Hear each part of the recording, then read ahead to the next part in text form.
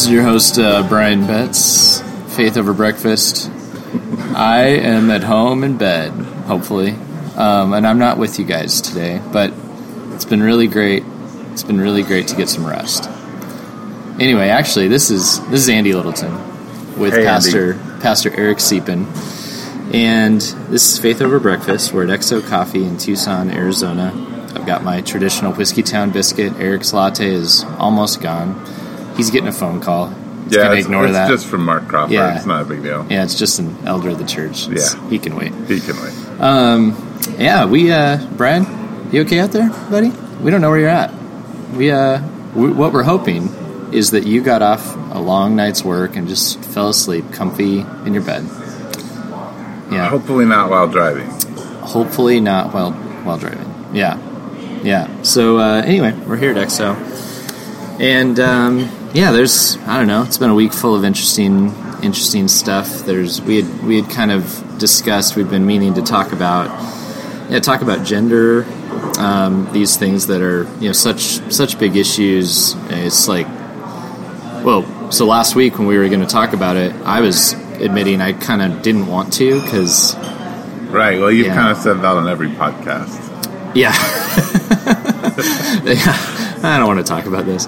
But it just seems to me like, everybody's just blowing off all kinds of steam about this, and it's like the big thing, and what am I going to just add another drop to the ocean on this topic? And then this week it blew up even more. There's even more about it, and so, hey, we decided to talk about it. Here we are. Yeah, here we are talking about it. Yeah, and you just preached on it. I preached on sexuality, yeah. Sexuality. Yeah, you can go listen to it on the website. Yeah. I preached about anger, which we discussed a few weeks back. So that's what I just did on Sunday. But yeah, I guess let's just jump into this. I mean, so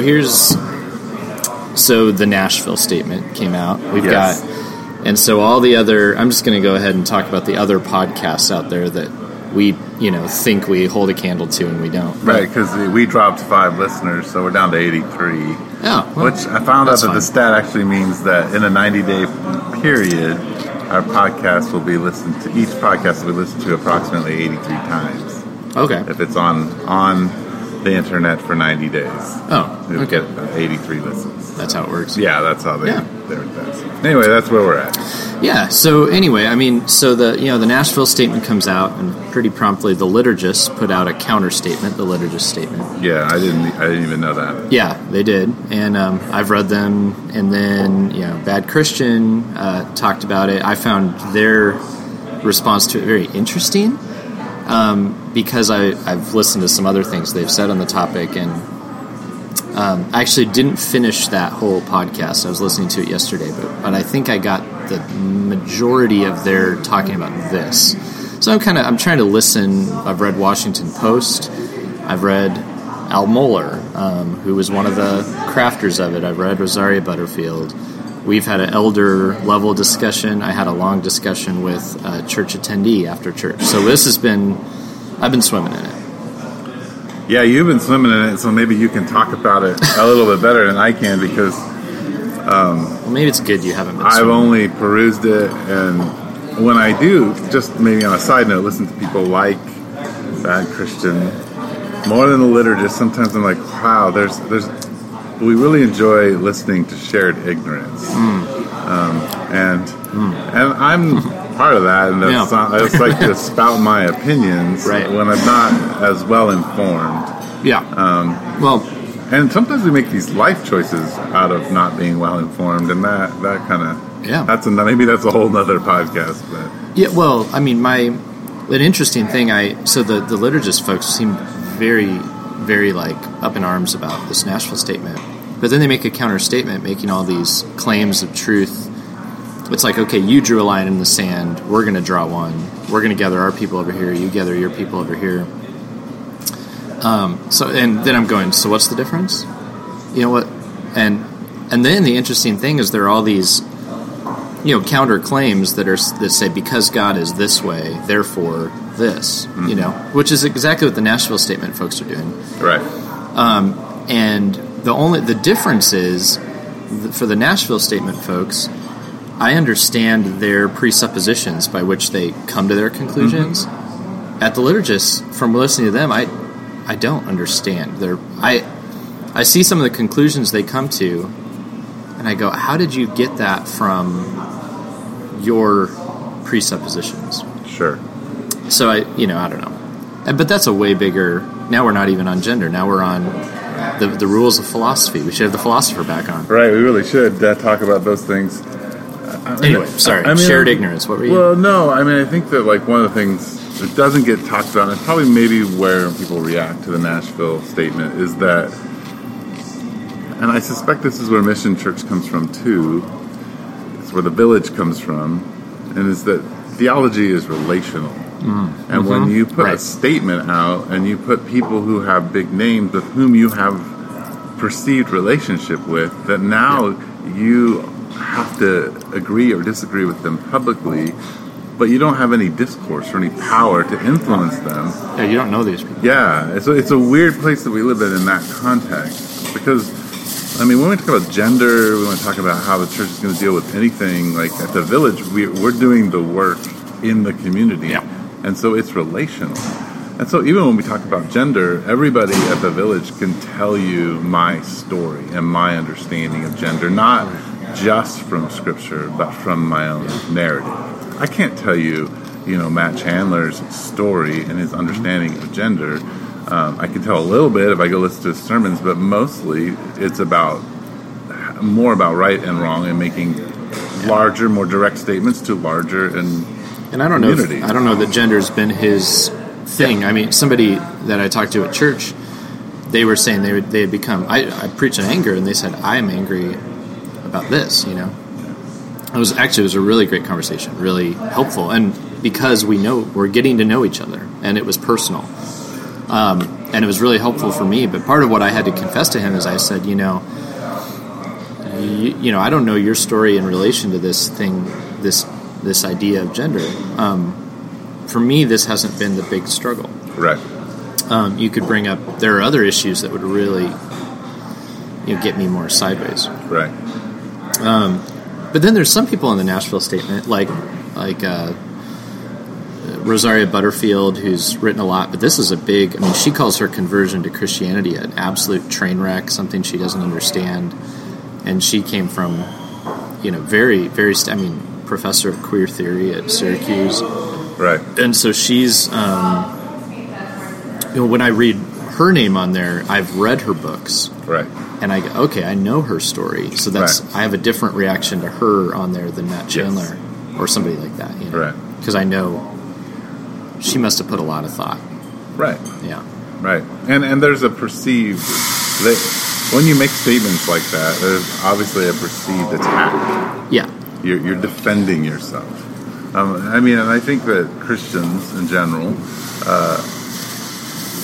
not necessarily, maybe in a violent way, I don't know, but we are more in the news. For instance, Houston and Joel Osteen, and there's right. We're being analyzed, and we're being, are you acting like a Christian? Aren't you acting like a Christian?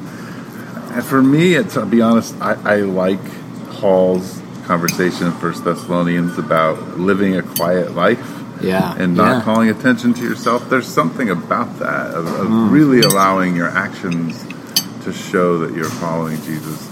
And I think, with Joel Osteen, you have the problem of his actions show a lot of money, regardless of if he let people in or out of their building. It's a previous way of being. There's years of a precedent set by this guy. And we've tried. We've taken advantage of our celebrity. I don't know if that's what we're called to do as Christians. And that's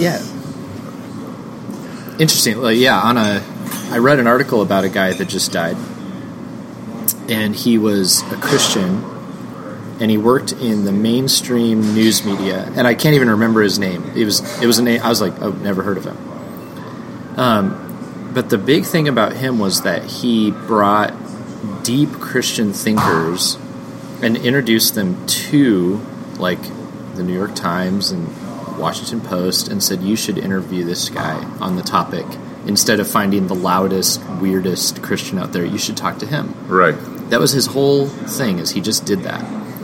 Now, how do you get into a position like that?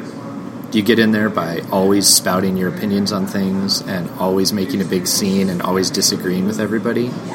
I doubt it. I mean, for him to be that trusted by folks on the New York Times and Washington Post, they must have understood that he was a Christian. But they must have also understood that he cared about them and he wasn't, like, there to be in a big fight. Right. And it turns out over his lifespan, what this article was saying is that he presented meaningful, thoughtful Christian thought to the public in a way that we don't even know. Very quietly. So it's a hybrid of what you're saying. Right. It's deep Christian people were speaking. Right.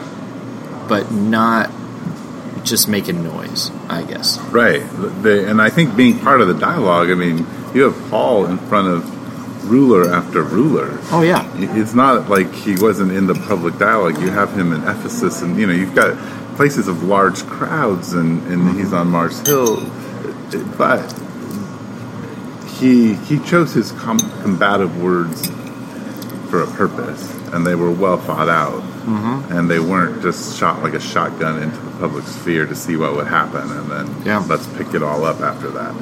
Right. And I think that's kind of, and I'm not saying the Nashville statement is that, but I do think Christians are feeling like they're under attack, and they need to make a statement about marriage, and they need to make a statement about gender, and they need to make a statement about truth. And sometimes I think we're a little afraid to allow the cognitive dissonance to be present in our culture and the plurality of ideas. We're afraid that our ideas will not hold traction or be accepted unless we make a unified statement. I don't know. I mean, well, and it's interesting because there's a lot of questions like, what was this for? And that was part of what the discussion that I was having at church was about. So on one side of the coin, I understand what some friends of mine are saying, where they're saying like, okay, look, I almost, I could probably get along with this statement, but why make it? Why put up walls? Why make it harder for people to engage with the faith? And I understand that, and in a way, like, maybe that's part of what you're saying right now, right. Because if these conversations are best had relationally and deeply and over the years, then just making these public, statements just seems to undo that and just make that impossible. So there's that. But then on the flip side, I was telling the guy yesterday, I come from I studied some church history and theology. Mm-hmm. And if there's anything you're aware of, if you've studied that, which a lot of the crafters of the Nashville Statement are coming from that background too, that the church has constantly been making statements. Yes, it has. Like over and over and over. And they, in some regard, I mean, we look back to some of those and help clarify, like both of our churches ask you to believe the Apostles' Creed. Right. What was that statement? They were clarifying. Yeah, it was very this clear, is Christianity. This over here is different, and then they started to realize we need to get a little more specific. And so at some point, it's like, the doctrine of the Trinity is essential. Right. We need to work this out. And some people didn't think it was. Right. But when a certain group said no, we think it's essential, some other people went, okay, then we're not a part of this. Time, study, wisdom has shown it was essential for Christianity. So you could go back to those people and say you shouldn't have clarified the Trinity. It's. But part of me is like, I don't know. Why are we? And then I was asking this guy. I said, why are we so mad when someone does clarify something they believe too? That's interesting. Why couldn't we both clarify something we believe and sit down to coffee and chit chat about why we disagree? Right. Why is it that we have to get mad and then disassociate with this person or blast them on the internet from some sort of safe distance where we don't actually have to look them in the eye? What's up with that? I don't know. Yeah, no, I think that's a good question. I think when you go back to the Apostles' Creed and Nicene Creed, Athanasian Creed, they obviously have different. They came at different points in popularity of Christianity. So the Apostles' Creed is very different than the Nicene Creed and forward in the sense of when you get to the Nashville Statement, you're talking about Christianity still holds a huge seat in power. And so it's making a statement. Again, to go back to what we were talking about, it's making a statement in power. I don't think we shouldn't make the statement. I'm just wondering if, in an age where I think there's a lot of ignorance, we need to help people understand why we're making the statement and what's underneath that statement. One of the interesting things at the Village that I hear a lot from people who are Christians who then come to the Village is, I didn't really know anything about sin. Yeah. Yes. And I think that's the, like, I think we have to go back to, and it's not a Puritan idea, but it definitely is a Puritan idea of sin, and that there is original sin. Yeah. And that distorts us. That's not a choice. Like, I didn't choose the distorting factors. And those are things we wrestle with and how we respond to that distortion. Then there's a distracting sin, which is actual sin. Yeah. And that's the sin that we choose and have to confess and we wrestle with. And then there is, and I never remember the third, how they talk about it, but it's a devouring sin. A sin that I hold secret, I nurture, I plan out, I keep. And these are the things that affect my sexuality and my gender and my understanding of my marriage and my understanding of, going too fast in the speed limit. Right. These are the things that are underlying this, and that's very complex. There's a complexity to that, but we don't. I mean, that's where the statement comes from. I mean, they're making statements on top of that idea. Right. And if you read somebody like Rosaria Butterfield, like if you read her books, she'll come to you and she'll say like, look, like my gender feelings were it was like the top of the dandelion, and if you tried to only address that, like just how I felt about my gender, you just sort of clip the top of the dandelion off. And she ends up saying like it was pride and unbelief is what she'll call it for herself. Sure. And then she'll call the fact that she, that belief came to her an absolute shocking miracle that had nothing to do with herself. Right. And she'll say that like, then what it was is it didn't open up like a discussion with her just about gender. It was about everything. It was like my whole life. I either owe everything to God, my creator, or not. Yeah.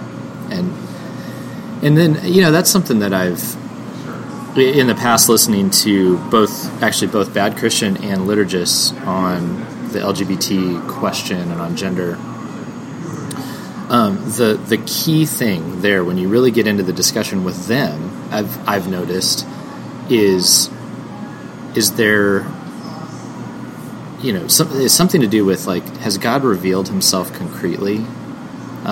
Is Scripture a thing? Mm-hmm. Is it reliable? Because if it is, then there's all this clarity within the Scriptures that you have to deal with. If it's not, then that's not really a guiding reality.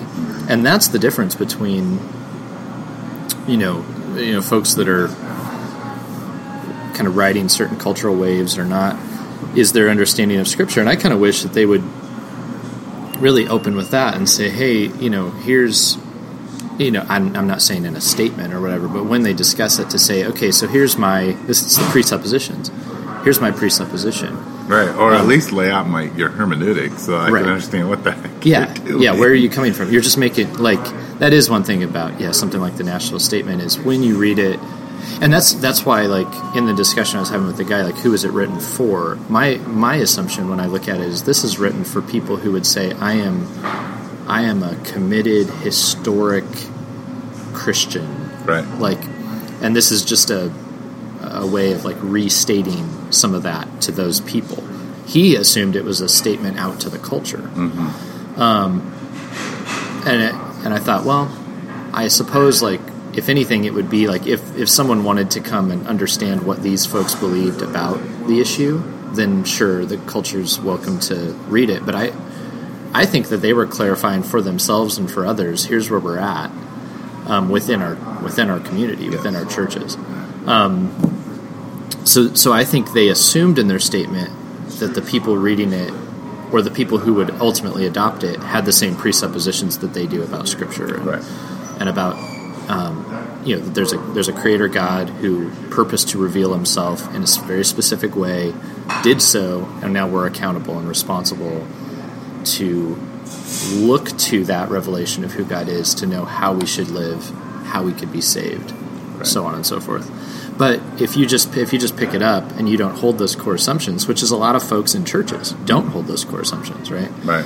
And definitely not just out and about. Right. If you just read it without understanding all that, you go, oh my gosh, these people are making just these blanket statements. Right, right. But I should say, like, on the flip side of that, in every nook and cranny of society, people are making all sorts of truth statements without presuppositions. Right. Like, all the time. Right. So even for those people who are just so grossly offended, I'm like, look at the log in your eye. Like, you do it too. Yeah, we all do it. Can we admit that? Right. Like, I do think that and I prefer the new liturgist over Bad Christian. Yeah, I do too, actually. What resonates with me about them, though I disagree often with them, is that they are relational. Yes. They come, and their theology is coming from friendship and from a pain and the depth of the people, whereas I feel like, Bad Christian is full of anger and spite and shock value and those kinds of things. And the Bad Christian guys, they, like the last podcast on this topic, they opened with a bunch of like sexually crass stuff. I would never want to grace the threshold of my daughter's ear. Right. And then they start talking about gender, and I'm like, how am I going to trust you on gender? You just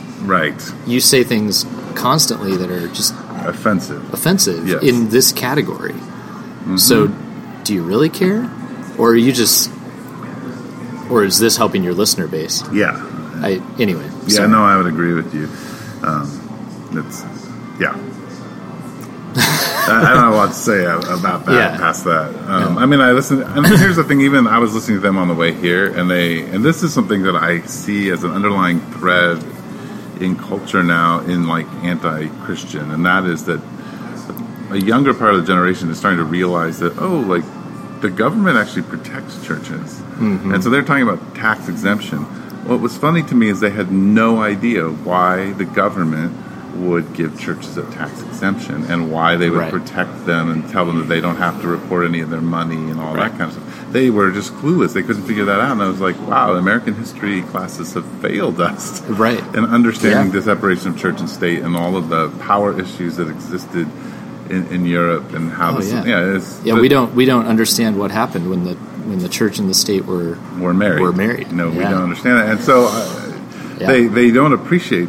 They think, well, look, the church is just being, not only is it's being coddled by the state, it's given all these advantages, it's corrupt, it's an interesting, but they don't know why those things are that way or what the initial intention. And the work it would take to understand that would be so exhausting. Right, they might get tired. Yeah. So what I was interested, like you preached on anger, and I preached on anger 2 weeks before. Yeah. So we did a podcast on anger, and I was kind of curious. Like, you had just begun to start. What kind of was how'd you land the plane on anger? Like, what was kind of the thing that you laid out for people to? Yeah, I actually, it's probably unbeknownst to most of my people, but I went away from my normal sermon outline. And you shook it up a little bit. Shook it up, yeah.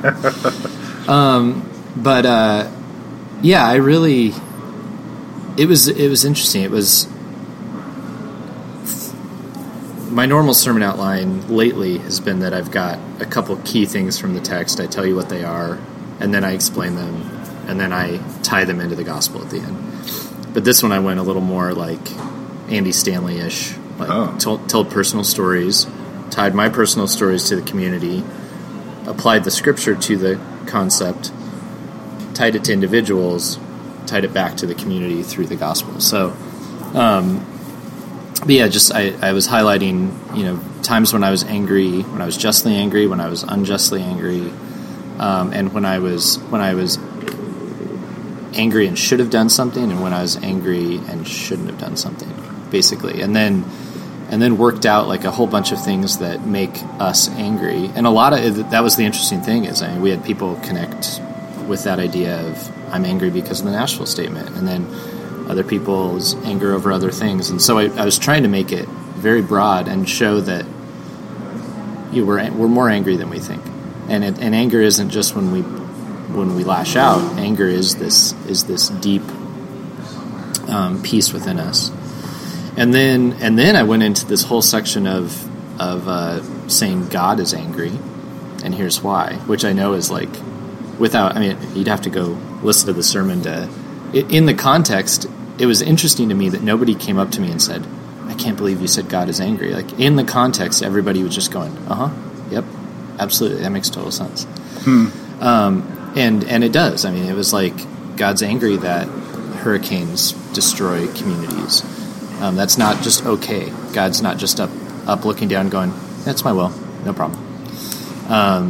God's angry about racism, which is one of my personal stories tied in with that. God's angry that people are unfaithful to each other and to Him. God's angry that we don't love people the way that we should, and that we disregard people, that we don't pay people the right wages, that we, there was like just a long list of stuff that I think most people, I would assume, were able to click with a piece of it. And then talked about that idea of like, so be angry and do not sin.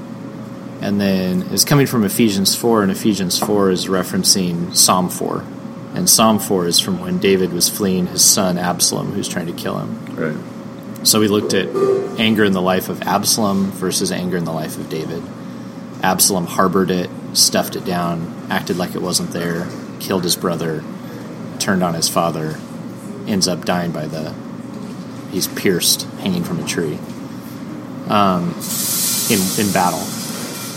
David expresses his anger when his daughter is raped by her brother, which is what Absalom pushed down. Yeah, David expressed it, dealt with it, faced it, called it what it was. David was also angry at his son, pursued him, tried to stop him, but would rather die than have him die. So he had a balance of love and justice. And he weeps when his son dies in battle. Whereas somebody else, the delivery person of the message, was just excited about the justice of it. May all your enemies die. And David weeps and says, oh, Absalom, my son, my son. And then, so kind of saying, hey, here's the two ways. And then the conclusion was, so how do we ever have the power to be angry and not sin? And that's that you need to be on the receiving end. You need to understand that you actually deserve the anger of God in a number of ways, but that you are loved deeply by God and offered grace. And we talked about Jesus looking over Jerusalem, quoting David, but saying, "Oh Jerusalem, oh Jerusalem." Same, like all the commentators say, it's "Oh Absalom, oh Absalom." He's crying out for his children, and then himself saying, "I would rather die than you," and being pierced, hanged from a tree in our place. And so until you can see that the people that you're angry at aren't so different than you, and that the mercy that God has extended to you is extending to them, then you can acknowledge your anger, call it what it is, acknowledge that things are genuinely angering, yet not be vindictive, stuff it down, sin against people, but love them as you pursue justice. So there's the synopsis. That was cool. I really like that. Yeah, I like your using the Old Testament narrative to kind of illustrate the two. That was really good. Yeah, it was. It kind of helps you kind of be in touch with it with something that's tangible and yet biblical. There's a lot of story, personal and biblical story, which help rather than it just being this like statements of facts. Right? Yeah, definitely. Yeah, and I was really thankful for those stories in my own life and in the Bible that were helpful. Sometimes it's hard you'll come across a scripture and it's hard for me to kind of know how to go at it. And this one, because there was just this obvious reference to Psalm 4, and it was really nice. Like I enjoyed the study. I enjoyed going back and reading Psalm 4 and 2 Samuel. And it sounds like you did. I did. Yeah, it sounds like you did that a lot. So cool. It was great. Yeah. Now, so you on our gender topic, and you've mentioned that. I want to hear a little bit of your. Can you share with us? I can. Some of this. I can. And your own story on that. Yeah, I can tell a little bit of my own story. I will tell you that one of the things that's really powerful to me and I talked about it in my sermon, in talking about gender, is to understand the Genesis narrative as when Adam and Eve are created and they're in God's image, the thing that they're reflecting is God. So who they're looking at is God. And to reflect God is a very vulnerable place because you're not in control. Yeah. And that's where we start, to imitate God by creating image bearers and to begin to tell the world who God is. That's vulnerable because you don't get to define yourself. Yeah. And really what the enemy offers is power. And offers us to look at ourselves and to reflect us and to be in control of what we're doing and reflecting. And so those two ideas, like when it comes to gender, it's very important for me to understand, understanding my own gender, understanding sexuality, to understand that there's a brokenness in that distortion of who I am. In order to if I could take control of that distortion and say, no, this is who I am because this is how I feel and this is how I was, then it's me looking in the mirror. Yeah. And understanding sin as it's not the way it's supposed to be, instead of just wrong, right, understanding that there's a way it's supposed to be. And I think it's a grace because God is saying there is a way it's supposed to be, but I understand that it's not the way it's supposed to be. Yeah. Right? And so I understand your experience. I understand that this is difficult. It's vulnerable to look at me instead of look at you. Yeah. And that beginning there is really powerful for me because it's not God standing over us saying this is what male is and this is what female is. And so that's kind of the context I understand things in. The other thing I understand context in is, in Galatians, where it says, in Galatians 3, where it's talking about there is no longer male or female, but that we're in Christ. That all he's saying there is like, look, guys, the mirror's changed. Your male, female gender, that's not the core to who you are. Your racial identity is not the core to who you are. Christ is. And so to define those things, you have to define them through Jesus. Right. And that's powerful. It's vulnerable and terrifying. So for me, I think people get surprised when they hear my story, but if you listen to my story, and I told the church this, every single one of my stories is about, at least the painful transitions ones, is that I moved a lot. Yeah. And I'm always leaving somebody. But it turns out that I'm always leaving this best friend, and this best friend is always this guy. Yeah. And from little to, all the way into my 9th grade year. And there's just this intimacy that I would build with men or boys, my friends, and I would, in reflection, say I would fall in love with. Right. So, kind of the big thing the story that I tell, and is really a big part of my life, was my freshman year. We moved from North Carolina to Tucson, and we moved into the apartment complex that my parents got married in, and I was born in. Yeah. So it's like a restart for them. So they're depressed. My dad's trying to figure out how to make a living and do all that. My mom's trying to figure things out. I'm depressed. I'm a freshman going to a brand new high school, terrified. And my next door neighbor happens to be this guy named Ian. His dad is a visiting geology professor. He's going to be there for a year. He runs, I run. He loves soccer, I love soccer. He loves Axis and Allies, I love Axis and Allies. So we become quick friends. Yeah. And we're together all the time. Yeah. We just run all over the place. I was playing basketball. He was on the track team. And so this intimacy began to build. Yeah. Same intimacy that I was building with, all the other kids. But those weren't very sexual. They were just emotional. Right. Well, you're going through puberty. I start having these experiences where I think about Ian in a way where it's not just, hey, he's my best friend, I want to hang out. I have this longing in my heart to be I want more with this guy. I don't know what that more is, but I want an intimacy that has a sexuality to it. It's not necessarily, I don't remember having lots of sexual imaginations about it, but I certainly had a lot of sexual feelings about it. In the same way and it wasn't just, I wouldn't just have those about him. I mean, as a young man, I was having them about women. My gender felt very fluid. I didn't know who I was, and I felt weird in different positions. If I was with him, I felt like I wanted that kind of intimacy, but then there was girls that I wanted intimacy with, and all that was really confusing for me.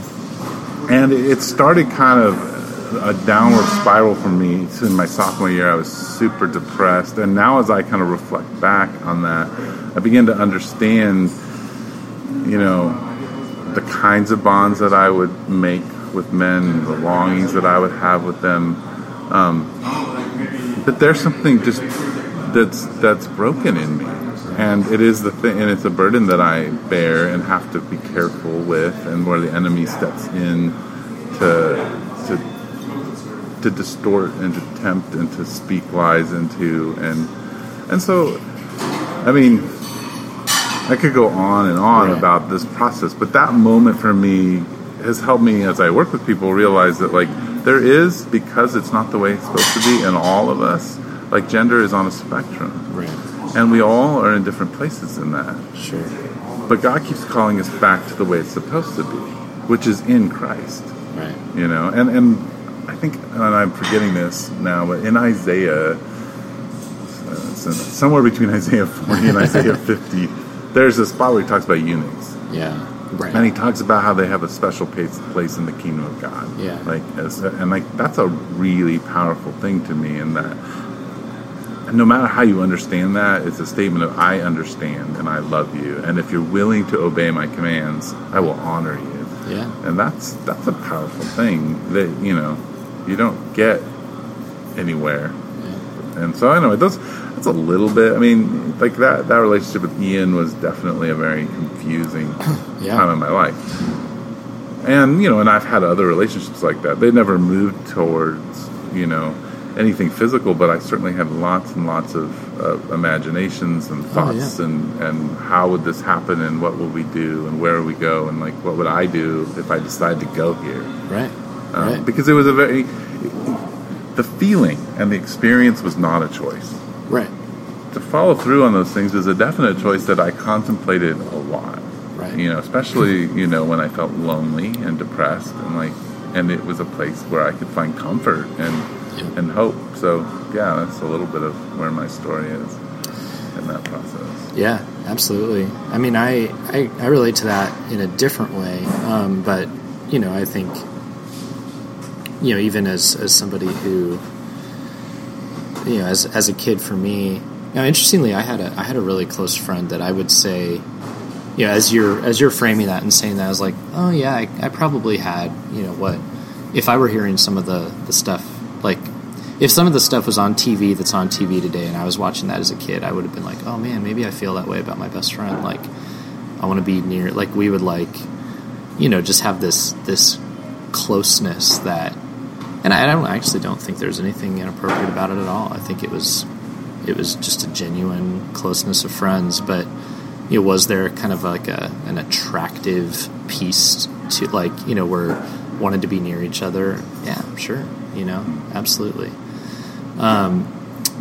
Where I really relate with, like, the temptation, piece was especially, like, toward women, and for me, there were feelings, urges, stuff like that were there, and then, like you were saying, like, choices of what do I do with that, and so often, did things that I'm really ashamed of, with those urges, and then in other moments, had feelings that there was no negative. It's just like, oh, I'm just attracted to this person. And then later on in life, I remember this moment where I just was like, I just don't understand women. And I remember talking to another man and just saying, I don't understand them. I don't understand how they think. I don't like dealing with this. And that was like a statement of frustration. But then I remember reading something from Rosaria Butterfield where she said, like, look, for me, this wasn't just this, like, this real, like, sexual thing. It had a lot to do with just, like, I understand women and I like them and I enjoy their company. And, it wasn't, because I guess she had some Christian woman come up to her and say a really cheesy Christian thing, which was, do I cause you to stumble? Right. And Rosaria said, oh, please, like, don't flatter yourself. It's not.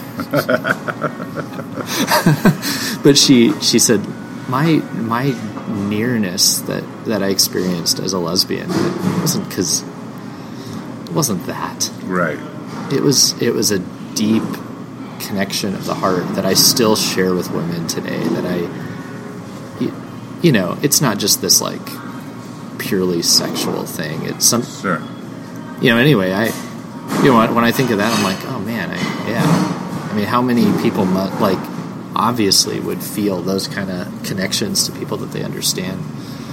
But then part of what I see in the image of God is like unity of diverse parts, like a trinity, different persons brought together and unified, and that's hard. Like in a human experience, to live that out is hard and complicated, and I wouldn't expect it to make a lot of sense and just be easy. Right. And I experienced that in my marriage to my wife, is that we are two very different persons, unified, and it's hard. Right. I don't always understand her. Right. Our bodies work different, our minds work different. But there's something beautiful in laying down who I am for her. And I still can't, when I think about why do I do that? It seems to me that it's kind of mysterious, Yeah. Why would I sign up for that? Yeah, no, I don't know. There's something about it that's divine. Right. Yeah, definitely. It is. Yeah. And yeah. So how do you, so when you're sharing that with your church, I really like what you're saying, so when you're sharing things with them, you're speaking of creation, you're speaking of Galatians, but you're not just laying down facts. Right. It's like, I feel these things. Yeah. Right? Yeah. Well, and I think for some, one, it gives us freedom. Because this is a story I could keep secret, and it's actually a story where if I kept secret, I could nurture and plan and think about and form inappropriate intimacies with other men, right? Because it's not out there, right? And use that. The other thing, while you were talking, I had just a couple thoughts. One, me giving that story gives people freedom to have their own stories. Yeah, let's put them out there. It helps me redefine how a community is going to operate. Yeah. Because I think in the church a lot of times what happens is we have the distortion of our who we are. Yeah. But we're not allowed to talk about that. We're not allowed to struggle with it. It's not allowed just to be out there. Yeah. It has to be, that's not the way that's supposed to be. We can't, no, it is the way it is. How we're going to respond to that. And with the distracting sins, the ones that are, the original sin, and not the original, it's the actual sins that we can participate in. A lot of times we're behavioral. Yeah. And I think we're not priestly. Right. So we're not approaching pornography from a priestly position. I mean, and I told our church on Sunday, I have never heard Jesus, nor have I seen in the New Testament where Jesus says, or any of the apostles say, that if you are in Christ, you are a prophet. Right. He does say that you're priestly prophets. Yeah, there are prophets, prophetic gifts in the priesthood, but priests bind up wounds. Prophets point at people and tell them this is bad, and we've become very prophetic in the way we approach. So it produces shame. We participate in pornography, and we say bad, you're not in the way of God. Instead of, when you're a priest, you begin to approach life completely different. You're wounded, they're wounded, a binding up needs to happen, a healing, a being at the foot of the cross. Our approach changes. And so then when we come to these secret sins that we nurture, we can repent. We can speak them out loud, and we can begin that process of talking, confessing, and praying over each other. Absolutely. And I think so those are... Which is very different than drawing lines in the sand or whatever, which is what I was sensing about the race conversation, for instance, was man, there's a lot of yelling and shaming. Yeah. But not a lot of people feeling safe to say okay, maybe I'm racist. I have those feelings, and being safe to say it, right? Because that's where change comes. That's where healing comes. You're right. Yeah, and and racism is a good example of that. The distortion is not just a genetic thing. No. You grow up in that, then it's a distortion. You didn't choose it as a little kid. You're told, and you're told, and you're told, and you the power structure tells you, and it tells you, and then that. Well, you have to undo that, but you can't just be like, oh, so today I'm not a racist because I've undone my racism. Yeah. No, you have to speak it and say, I'm messed up. I don't even know how I'm a racist. You have to help me. Right. And you might go to your grave still sort of being a racist. Yes. But if you bring it out into the light, it's going to have way less of a hold on you than it did before. Right. And it becomes a story, right? I mean, the priesthood, we tell how we moved out of the darkness into the glorious light. That's what a priest does. Yeah. You know, well, and that's where you need the gospel too, because outside of the gospel, you got to have it right. Right. You got to have it right, and then, but within the gospel, you can admit, no, I don't understand my sexuality. It's a confusing thing to me. I don't know what to do with it. Right. I don't love people the way I should, whether it's across race or gender or anything else. But the interesting thing is, without God, you can't call those things sin. Right. And without calling them sin, you can't be a recipient of mercy and grace. Right. And so the answer isn't just to say everything's fine. Right. And that's such a... I just don't know any other way, any other path offered that brings so much conviction and peace at the same time. Right. Yeah. Yeah, no. And I mean, for me, like, Psalm 51 is, like, if there ever is the, like, reformed/dispensational psalm in existence, that's it. Because he says, here's what you have to do. Like, I can tell you where I'm broken, but I can do nothing about my brokenness. So if you do something about my brokenness, then I will tell everybody what you did. So his volition is, I can respond. Like, I can tell what you've done to me, and I can say that I'm broken. Like, and I think, you know, that's where I am, is that, my only choice in my broken will, in my broken ability to choose, is to say that I'm broken. Like, I can acknowledge that, but I can do nothing about it without the Holy Spirit and without God cleaning me. But if he does something, I can choose to say something. Yeah. And I think that's a powerful, like, way of understanding who we are. Because it takes a lot of the burden off of me. I mean, like, to fix myself. And I think there's a strong part of that built into Christian culture. Yeah, it's pretty antithetical to the gospel, and it's very present. And that you're right. It's that is one of the saddest things, is how little the gospel is believed within what we would call Christian culture. Yeah. And it's hard because we like our feeling. I mean, our feelings are this delicate part of who we are, but it's not really who we are. Mm-hmm. Yeah. They tell us who we are, but they don't. Yeah. But we think they do, and that's where it's hard. How confusing is that? Yeah, it is very confusing. Because we have to stand in truth. We have to say, no, this is who I am in Christ. Yeah. Regardless of what my experience is, how I feel about me.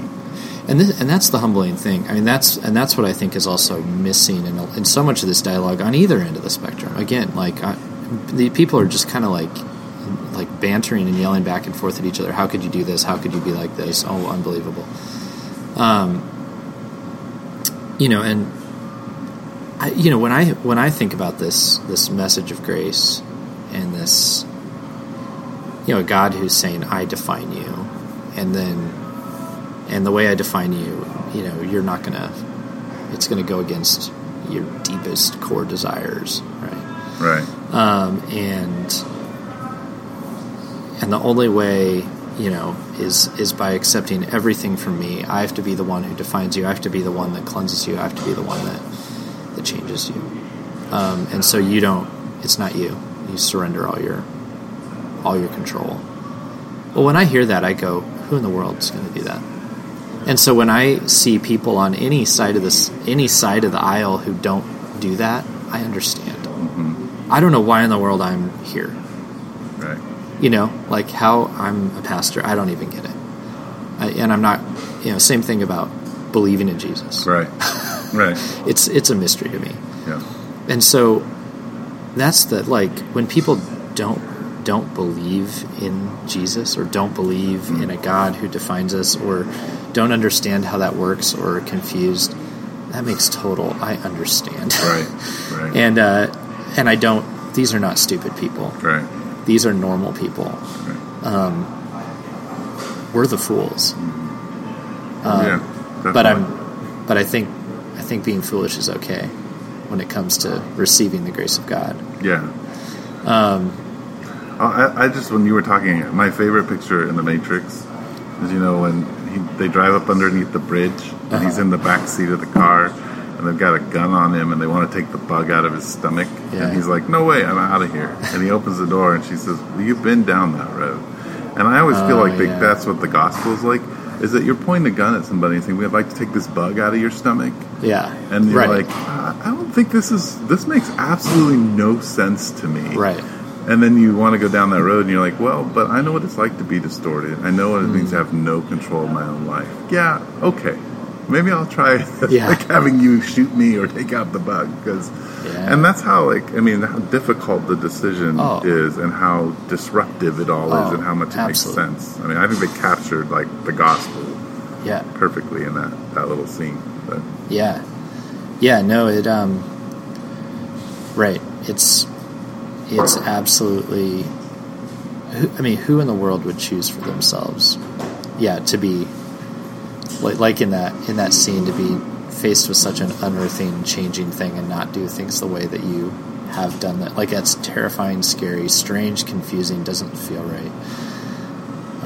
I don't know. I just hope, I guess I would just say to friends, other pastors out there, have a lot of compassion, because the stuff you believe is really hard anybody that doesn't believe it, they're not nuts. Yeah, I would agree. Definitely.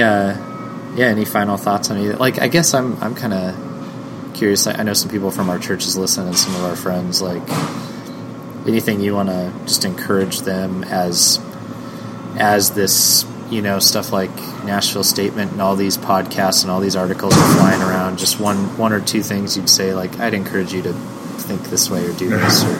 I feel like we're starting to sound like a radio program. For me, I'm not sure in the sense that I don't know how many people listen to all those things or what their intake is. Sure. In all these things. But I think one of the things that's on the news at this point is Houston and all of the flooding. And I guess I care deeply about the people in Houston, but not to be egocentric. And that India is in a mess. There's places all over, the storms, that's just one of the traumas. Yeah. Oh, yeah. And so I think there's yes, help where God calls you to help. We should be helping, but we should also be mourning, because this is just not the way it's supposed to be. Things are so not the way they're supposed to be. And all we can do is cry out, God, when is this? When are you going to stop? Yeah. Yes. Absolutely. All right, that's Faith Over Breakfast. Thanks for joining us. We'll be back here next week, having another biscuit and some coffee. Hopefully Brian will be here. Yeah. And thanks for following along. We appreciate it. See you next week.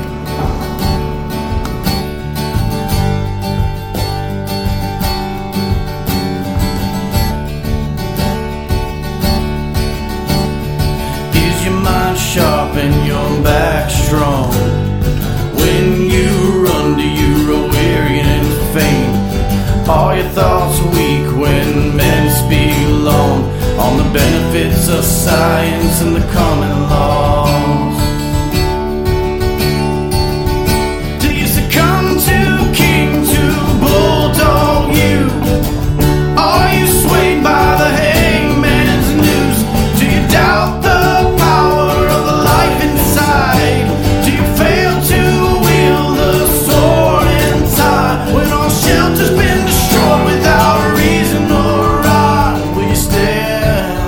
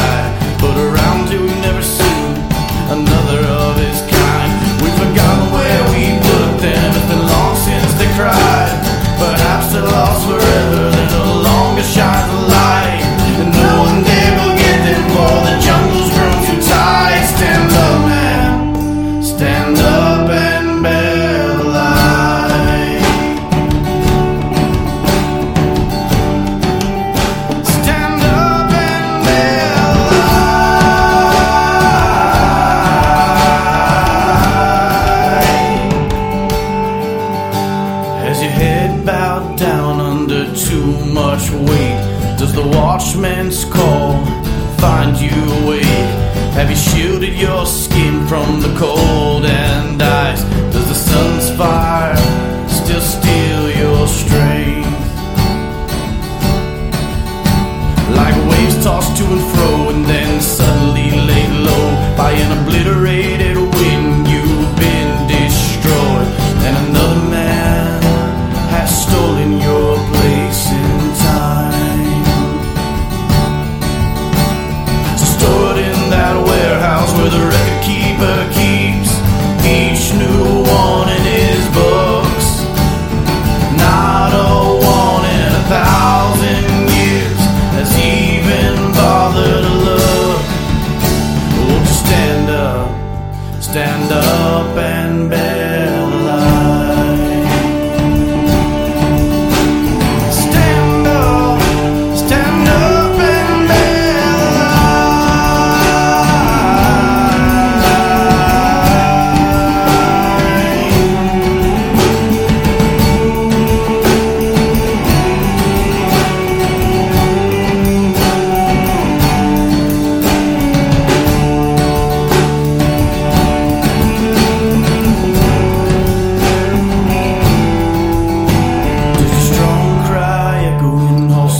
the machines. Does the morning light find you holding on to dreams that have no meaning in this mechanistic dawn? Don't let them beat you down as you reach for the sky. Grab hold of death and rage and look directly in his eyes. Stand up, man. Stand up and bear the light. Breathe deep the air of smoke. Feel that you die. Grab hold of death and rage and look directly in his eyes. Stand up, man. Stand up and bear the light.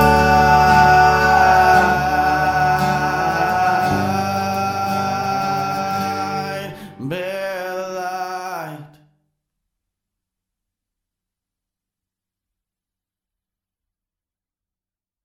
All right, cool. Now.